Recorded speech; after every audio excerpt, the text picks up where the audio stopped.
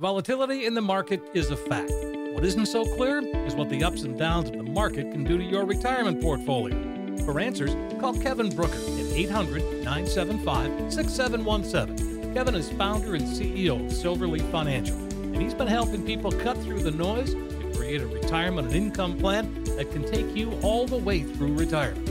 Call now for your free financial consultation. 800-975-6717. Today's market volatility can really take a toll on your portfolio. But what if you could lock in your gains and still be in a position to participate in the gains without suffering losses if the market plunges again? That's what Kevin Brooker at Silverleaf Financial can help you achieve. Your no-cost analysis includes a portfolio x-ray showing any hidden fees in your current plan. He'll show you how by claiming Social Security at the right time can make a huge difference in your retirement income. Call Kevin Brooker today, 800-975-6717. Do it today.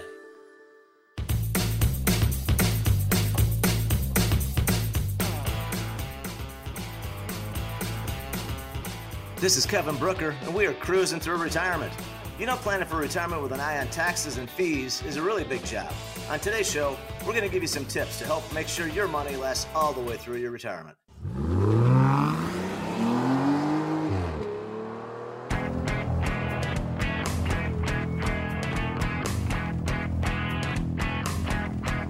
You found Cruising Through Retirement with Kevin Brooker. Kevin is an investment advisor representative with more than 30 years experience. He's helped thousands of people cruise through retirement, and he'd be happy to help you too. Stick around for today's adventure on Cruising Through Retirement.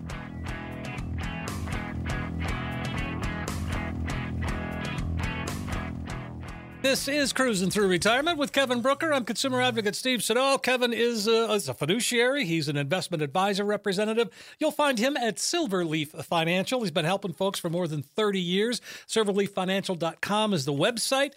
He's also an author, co-authored a book called The Millionaire's Guide to Tax-Free Money for Long-Term Care. You are a busy guy, Kevin. Hi, how are you? I'm doing great. Doing great, Steve. We try to keep busy. Yeah, exactly. So, I mean, again, it's been kind of a big week. Market-wise, we've been seeing a lot of, some downs mostly, but it's just been kind of a weird week. It really has been. You know, the market's been trying, most of the players and the institutions have been trying to figure out really the Federal Reserve and how the meeting was going to go today. Because, in the last month or so, we had them come out and kind of change the rate, or I should say increase the rate that they're going to, cut back in their bond purchases, and which means they're probably going to start raising interest rates sooner is what a lot of folks think.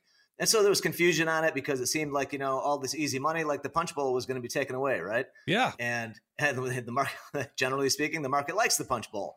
So so when it looked like that's going away sooner, it started to panic. And that's when you're seeing those down days. And today we had that meeting, with Powell and the Federal Reserve. Yeah. And so they announced that they are going to, they didn't announce any big surprises. And they said that they expect 3 interest rate hikes next year in 2022. And the market liked that news, so it decided to rally about 400 points in the last couple hours. Yeah, that's amazing, because I was kind of, I look at it periodically throughout the day, and holy cow, it was not looking good until I just look now. No, yes, that's right. I mean, if you were able to step in and buy this morning, you got some great prices. NASDAQ finished up 2.15% for the day. Earlier, it was down. So you could have made a 2.5-3% gain. Just within today's market, if you had were adept enough, and so it just shows you that these sell-offs, and I shouldn't call it a sell-off, just because it wasn't a sell-off of any magnitude. I think we dropped maybe 3-4%, maybe 5%, and depending on where you're looking, there are a lot of individual stocks that have been breaking down, and so that makes that is something that analysts look at, strategists look at. They call that a measure of breadth. How many stocks across, let's say the S&P 500, how many out of the 500 are actually hitting new highs? And it's deceiving because there's so much weight given to the big, given to companies like Apple, that the S&P can go up, even though a lot of companies in the S&P might be going down. And so it can be a little bit confusing, but really what this tells me is that the market is confident that the economy is doing well. And that's what it means, guys. With the Fed raising rates, what that means is that they're taking away the artificial supports because the economy is strong enough on its own. It doesn't need the artificial support. It actually hasn't needed in my opinion, it hasn't needed the artificial support for a long time.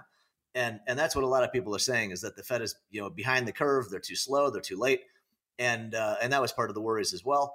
But I think now, the market likes what it sees, and, everything is looking good. So the interest rate increases, I mean, it's nothing going to be, I mean, that was expected, wasn't it? Or something like that?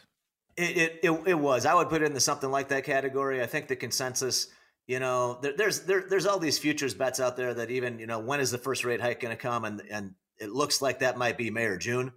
And then maybe another one, a couple months after that, I don't know, September range. And then maybe another one in November, December. But bear in mind, these are, a quarter of a point, right? Right. And if anybody saw, there was a really good interview the other day on CNBC with James Gorman, I believe his name is, the boss at Morgan Stanley. And he said, in his opinion, the Fed would need to hike rates 10 times at a quarter point each to get back to normal. And so something like that, the market is not expecting, right? Right. So if we're talking 3, the market says, hey, that sounds good.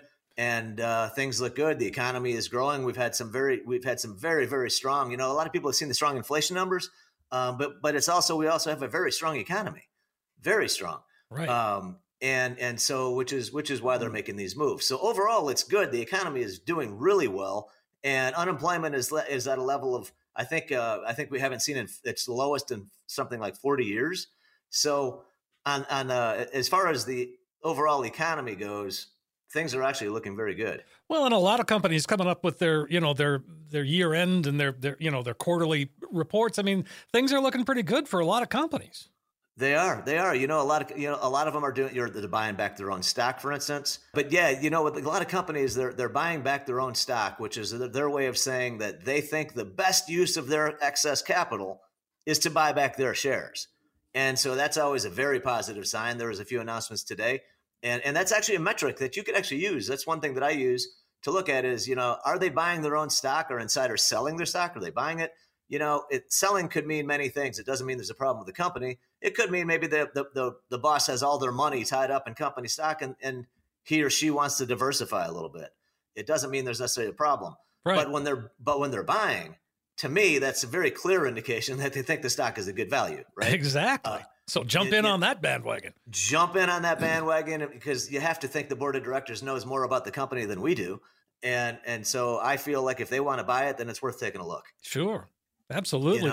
And so, I mean, again, looking forward as we begin to, we're closing out the year. And so, the year as a whole, what's your opinion? What do you think? Good, bad, and different? I mean, okay. Well, moving forward. As far as the stock market goes, we're a financial show. We're planning for retirement, right? Right. So as far as the markets go, I don't think there's any doubt anybody could question. It's been a fantastic year. This has been one of the biggest gains we've seen for the markets. It's probably a top 10. I don't know the exact number. Right. But the way we're looking right now, this to me is looking like we're setting up for the Santa Claus rally. That's what it looks like to me. Is something that a lot of folks on Wall Street have talked about for years. How the market, generally speaking, does rally the last couple of weeks of the year.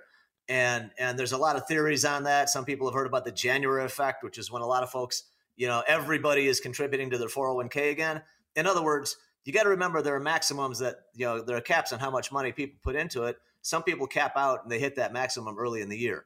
And so you don't have as many people putting money in the 401k in December as you do in January. And putting all that money into that retirement, goes into the market, right? Yes. So they've come up with these terms, the January effect. Right after the Santa Claus rally, you get the January effect. And so typically it's this is a good time to be a buyer. And I would say if you've got a longer term perspective, meaning I would say at least 7 or 8 years, then I think you should buy in any weakness for sure, is my view. Because if you look at it, really, I think the truth is the stock market has always gone on to hit new highs. So far, right? So far, so good. Yeah. So far. I mean, so make sure it's money you can afford to lose, or at least you can afford to lose a piece of it if you're in the stock market. And that's something that I think is important for everybody to take a look at over the holidays. If you do have some extra time, take a look at your portfolio, see how it's performed, and see how, and ask yourself how comfortable you were when we had some of those down days. That's what everybody's making money during the up days. Everybody's, I think you can never have enough money in the stock market on an up day, right? Right. And $1 is too much on a down day.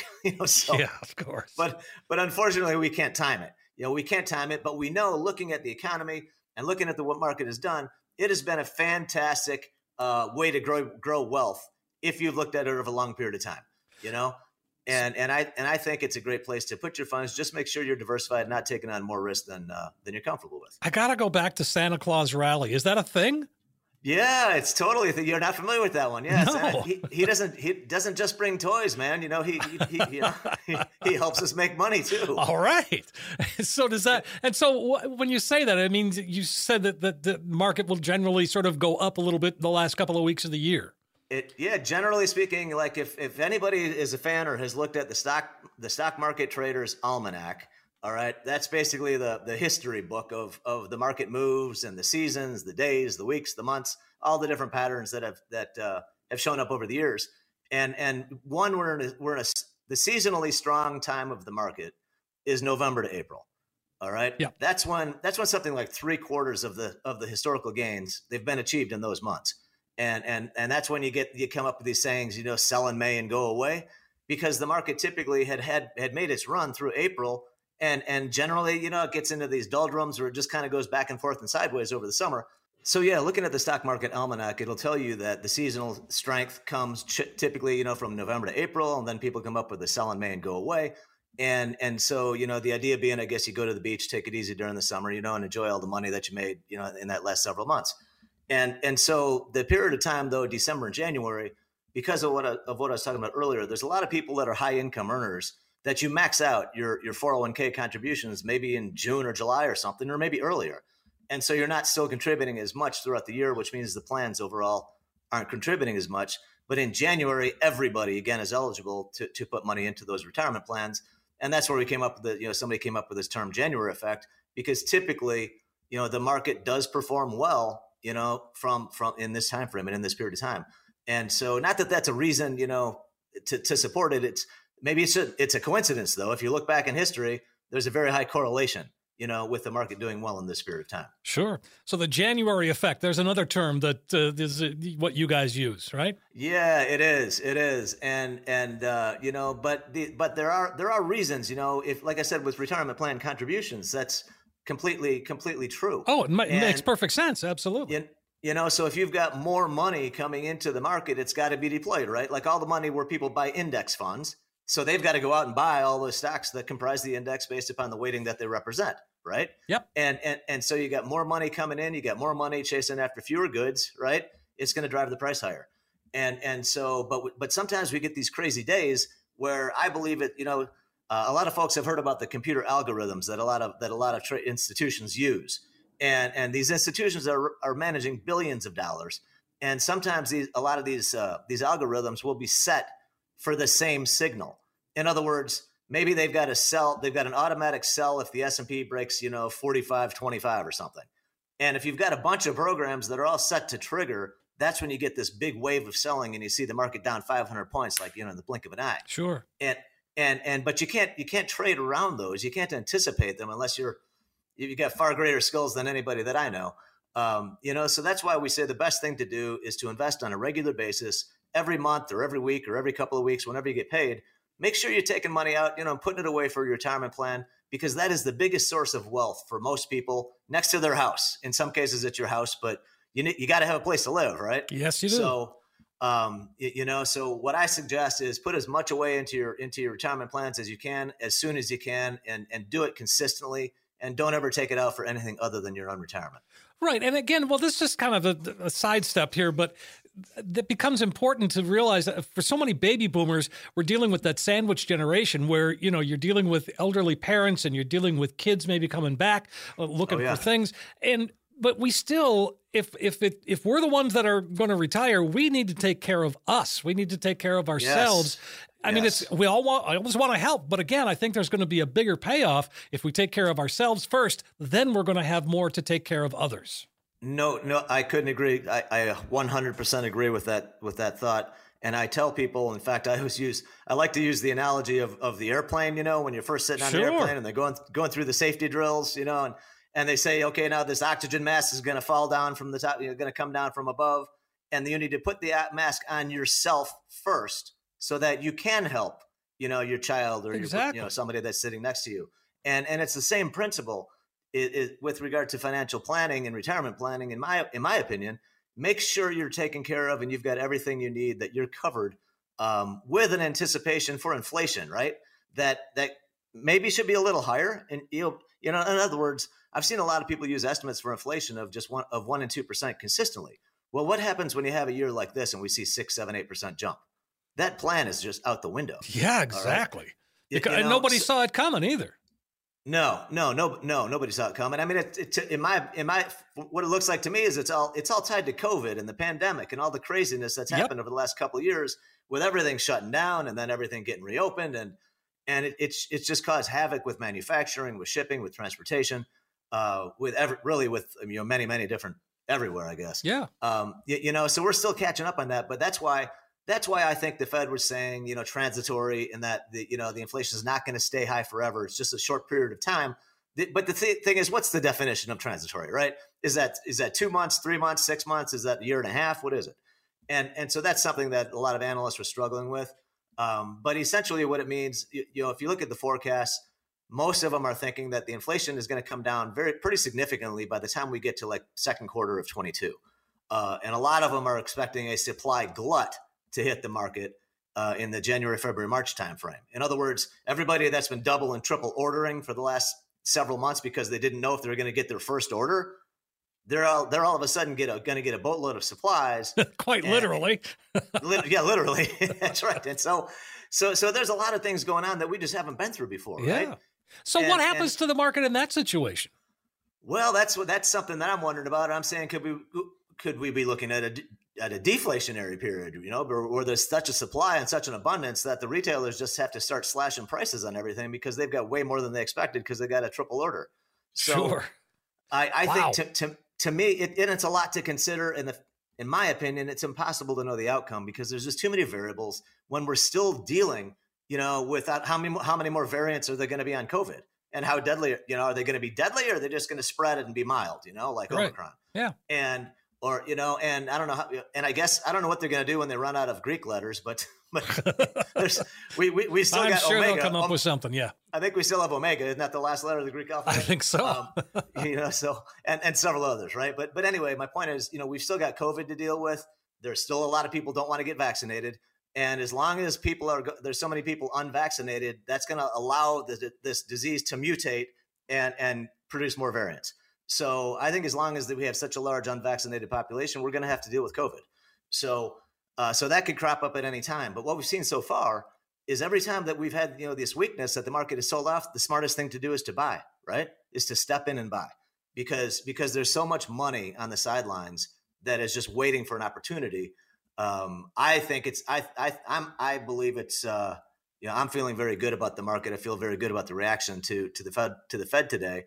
And so I think it's a green light. I think, green light ahead. All right. Very, very good. And, so let's talk a little bit more specific about our own retirement plans and how we can manage them, so to speak. And let's talk a little bit about fees, because I think a lot of people don't understand the fees that are in like their 401ks. Oh, no, I think you're right. I think a lot of people don't understand. And I also think that the record keepers and the 401k plan providers, I think they could do a lot better job of making it easy for people to find out those fees. But that's not what they want, right? They don't, if they're charging you a high fee, they probably don't want you to know because they don't want you to take your money away because that's how they're making their living. Of course. And so, but no, some plans, you can have very high fees built into them. Typically, what I've seen is that the really large companies, the enormous companies, typically have pretty good plans. Because they get charged the lowest fees, because there's so many employees, so many participants, But if you're in a smaller company or a mid-sized company, I think you should look at the fees regardless of where you are. You should know what they are, because there could be anything. There could be record keeping fees. There could be plan document fees. There could be any number of fees that they have in addition to expense ratios, like on your mutual funds or your exchange traded funds, which is it's a percentage, right? And typically what I look for, there are still mutual funds that have expense ratios over 2%, which is insane. I mean, unless you're showing some significant market beating returns, there is no reason that I know of that would make sense paying a fee like that. Most of the ones that I'm involved with, the fee is less than half a point. And I think if you can be at a half a point or lower, then I think you should be doing okay. But you certainly don't have to be paying much more than a half a point. There are some investments that have, some exchange traded funds have like built-in hedges. In other words, they're doing like option strategies where they're selling call options and buying put options. And so there's going to be a higher expense with something like that. But if it performs, in other words, the person uses that to hedge your portfolio so it doesn't get hit as bad when the market drops. Okay. And if you do a hedge yourself, you're going to have to pay an expense for those options. That's just the reality. So sometimes it might make sense, but it's on a select basis. You just want to be aware of those. And if you don't know where to find them, just give me a call. I'll be happy to help you look through the documents and figure out where they are. Well, that was my next question. That's something that, you do that every day. Help folks. You sort of do that portfolio X-ray and dig in. You take that deep dive, as we like to say. Yes, that's right. And guys, and by the way, since we're at the end of the year, if anybody's looking to buy any mutual funds, you want to be careful, okay? Because you don't want to buy them right before they pay out their dividends and right before they declare their capital gains. Because you could buy a mutual fund right now, and then next week they could do the payout where you got to pay tax on a capital gain that you didn't make it. The fund made it, right? But if you buy that fund before that's taken care of, you could be setting yourself up for a tax bill when you didn't even make any money on it. Well, that's good to know. Yeah, well, that's one of the benefits of working with an advisor. Okay. Well, yeah, but again, that's the point, right? I mean, that's why you're here. That's what you do. That's why you want to work with somebody, because they can help you avoid a potential, landmine where you might get hit with a tax bill that you shouldn't be paying because you didn't own the fund. But if you buy into, this is when most of them, some of them have already paid out the capital gains. So it depends on the specific fund you're looking at, of course. Mm-hmm. But it's something to be aware of because people do get caught by that. Okay. Well, I want to ask you about this. I kind of know what this is, but it's the 12B1 fee. And I've seen that on certain documents. And until I kind of got into this industry, I didn't know what it was. But it's kind of interesting to break that down. Yeah, there's another fee that's attached that most of the websites listed as 12B1. And a typical 12B1 comes on usually it's on a share class that has a sales load. And they attach it. It's basically a broker. It's compensation to the broker. It might be just to the brokerage firm, or it might actually go all the way to the individual rep. That varies firm by firm, but it's typically 25 basis points. So it's another 0.25%, of fees that are built into these things. So typically the no-load mutual funds don't have those. It's usually the 12B1 fee is associated with a sales load product. Well, isn't that essentially marketing money for them? I mean, isn't that what it breaks down to? Is they use it as marketing? I mean, they use that. Well, I mean, it's any number of things. It's totally their choice what they use it for. I mean, there's the fact is, look at the big firms, Vanguard and Fidelity. Look how much money they spend on marketing. And so I don't know that marketing is a bad thing. Well, no, it's not. I'm not saying that it is. I'm just saying, but so when you see that, you got to be aware of that. You got to be aware that you're paying it. I mean, it looks all complicated and all of that. 12B1, well, it must be good. Yeah. Well, not really for the consumer, no. But there are some funds. I think it's a mistake if somebody just looks at the expenses, because you need to look at, are you getting something that's, sometimes you have to pay a little bit more to get something good, but not all the time, right? Right. But sometimes higher quality costs a little bit more. And so there are some situations where I will recommend a fund, or I'll buy a fund with a 12B1, because it's got performance characteristics or safety or risk or whatever it is. There's something that I can look at and I can point to and say, it's worth it. Yeah. But there are other cases where you could have something that's very cheap, right? That's not worth putting $1 into.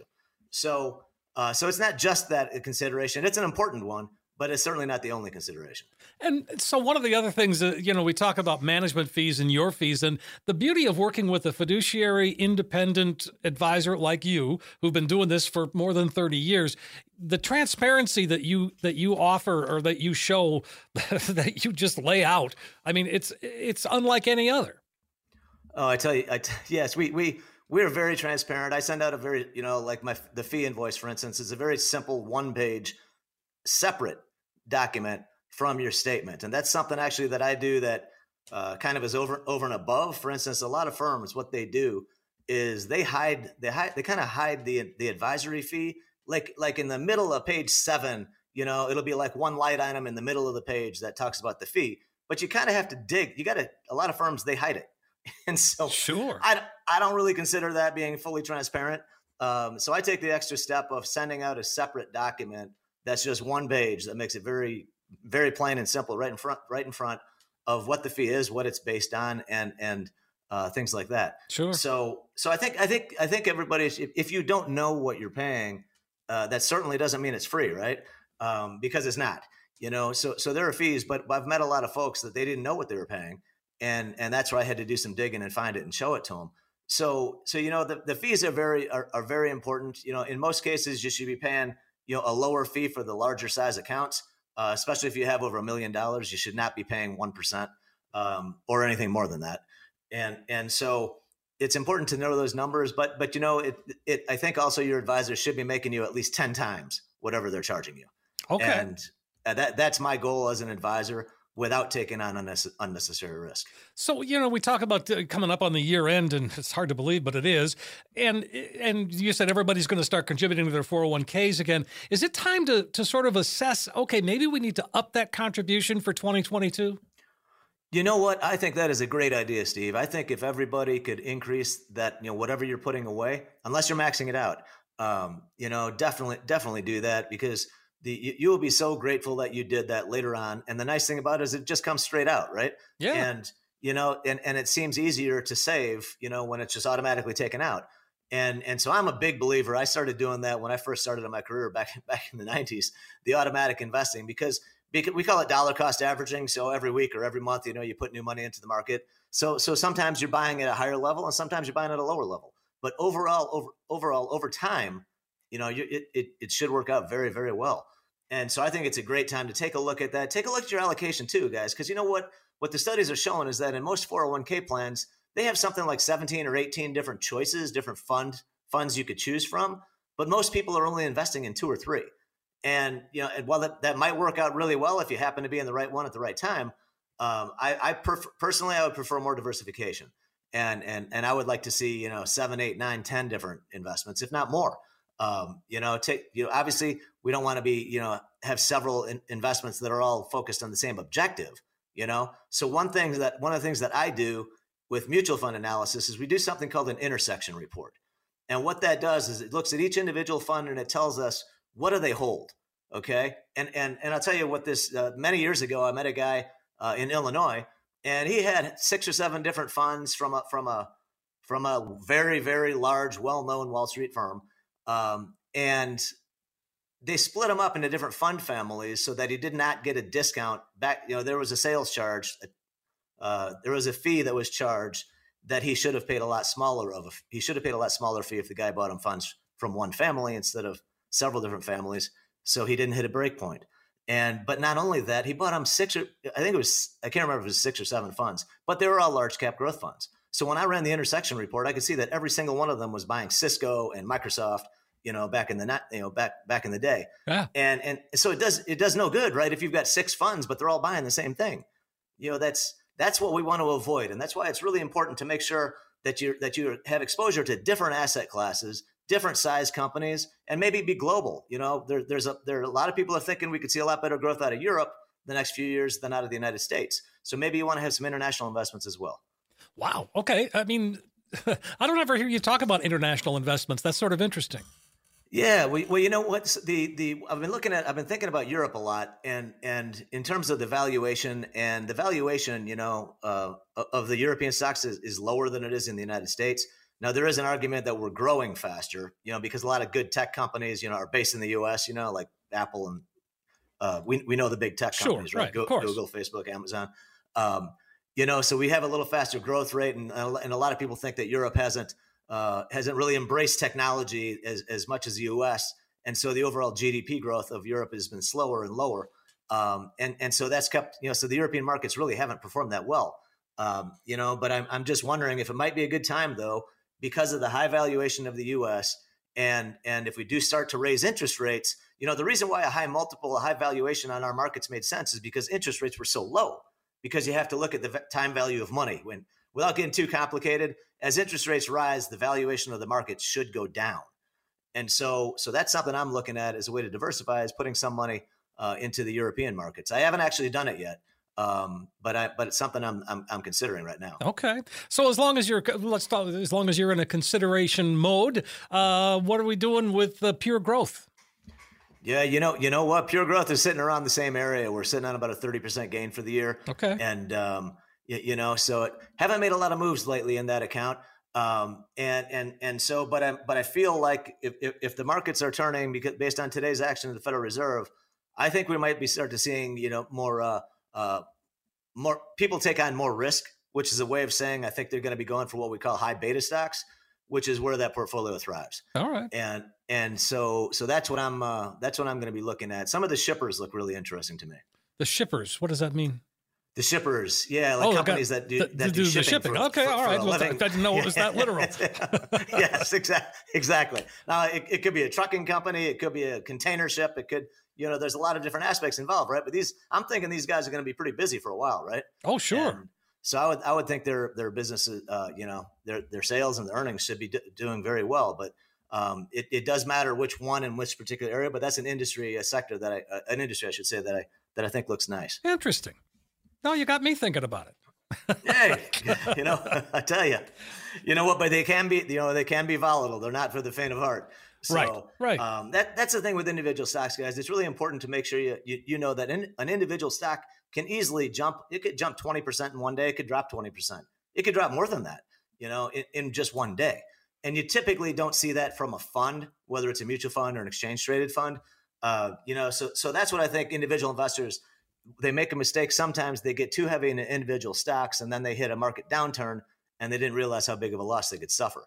So I think I think if you stick with funds and just, with stocks, it takes a little bit different risk tolerance, but if you're comfortable with it, I certainly be happy to talk to anybody about it. Okay, great. And if you'd like to give Kevin a call, it's 800-975-6717, 800-975-6717. You can also just check out the website, silverleaffinancial.com, silverleaffinancial.com. You can reach out, you can connect with Kevin that way as well. And so as we do this show before Christmas kind of a thing, what are you thinking? Well, you know what? I'm thinking that the markets are looking pretty good. If you're a long-term investor, keep on investing and make up a list for yourself. If you're a do-it-yourselfer, make up a list of something that you want to buy when it goes on sale on the next downturn. Make sure you do the research and make sure you know what you want to buy, or talk to your advisor and you can put.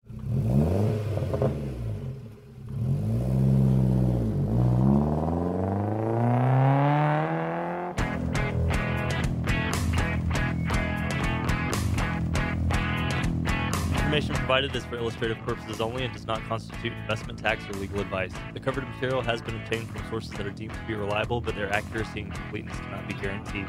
There are risks associated with every type of investment vehicle. Please read the prospectus and risk disclosures thoroughly before investing. Insurance guarantees are subject to the insurance company's ability to pay. Neither Silverleaf Financial, Kevin Brooker, hosts, and guests are responsible for the usage of information discussed. Security and investment services offered through Silverleaf Financial.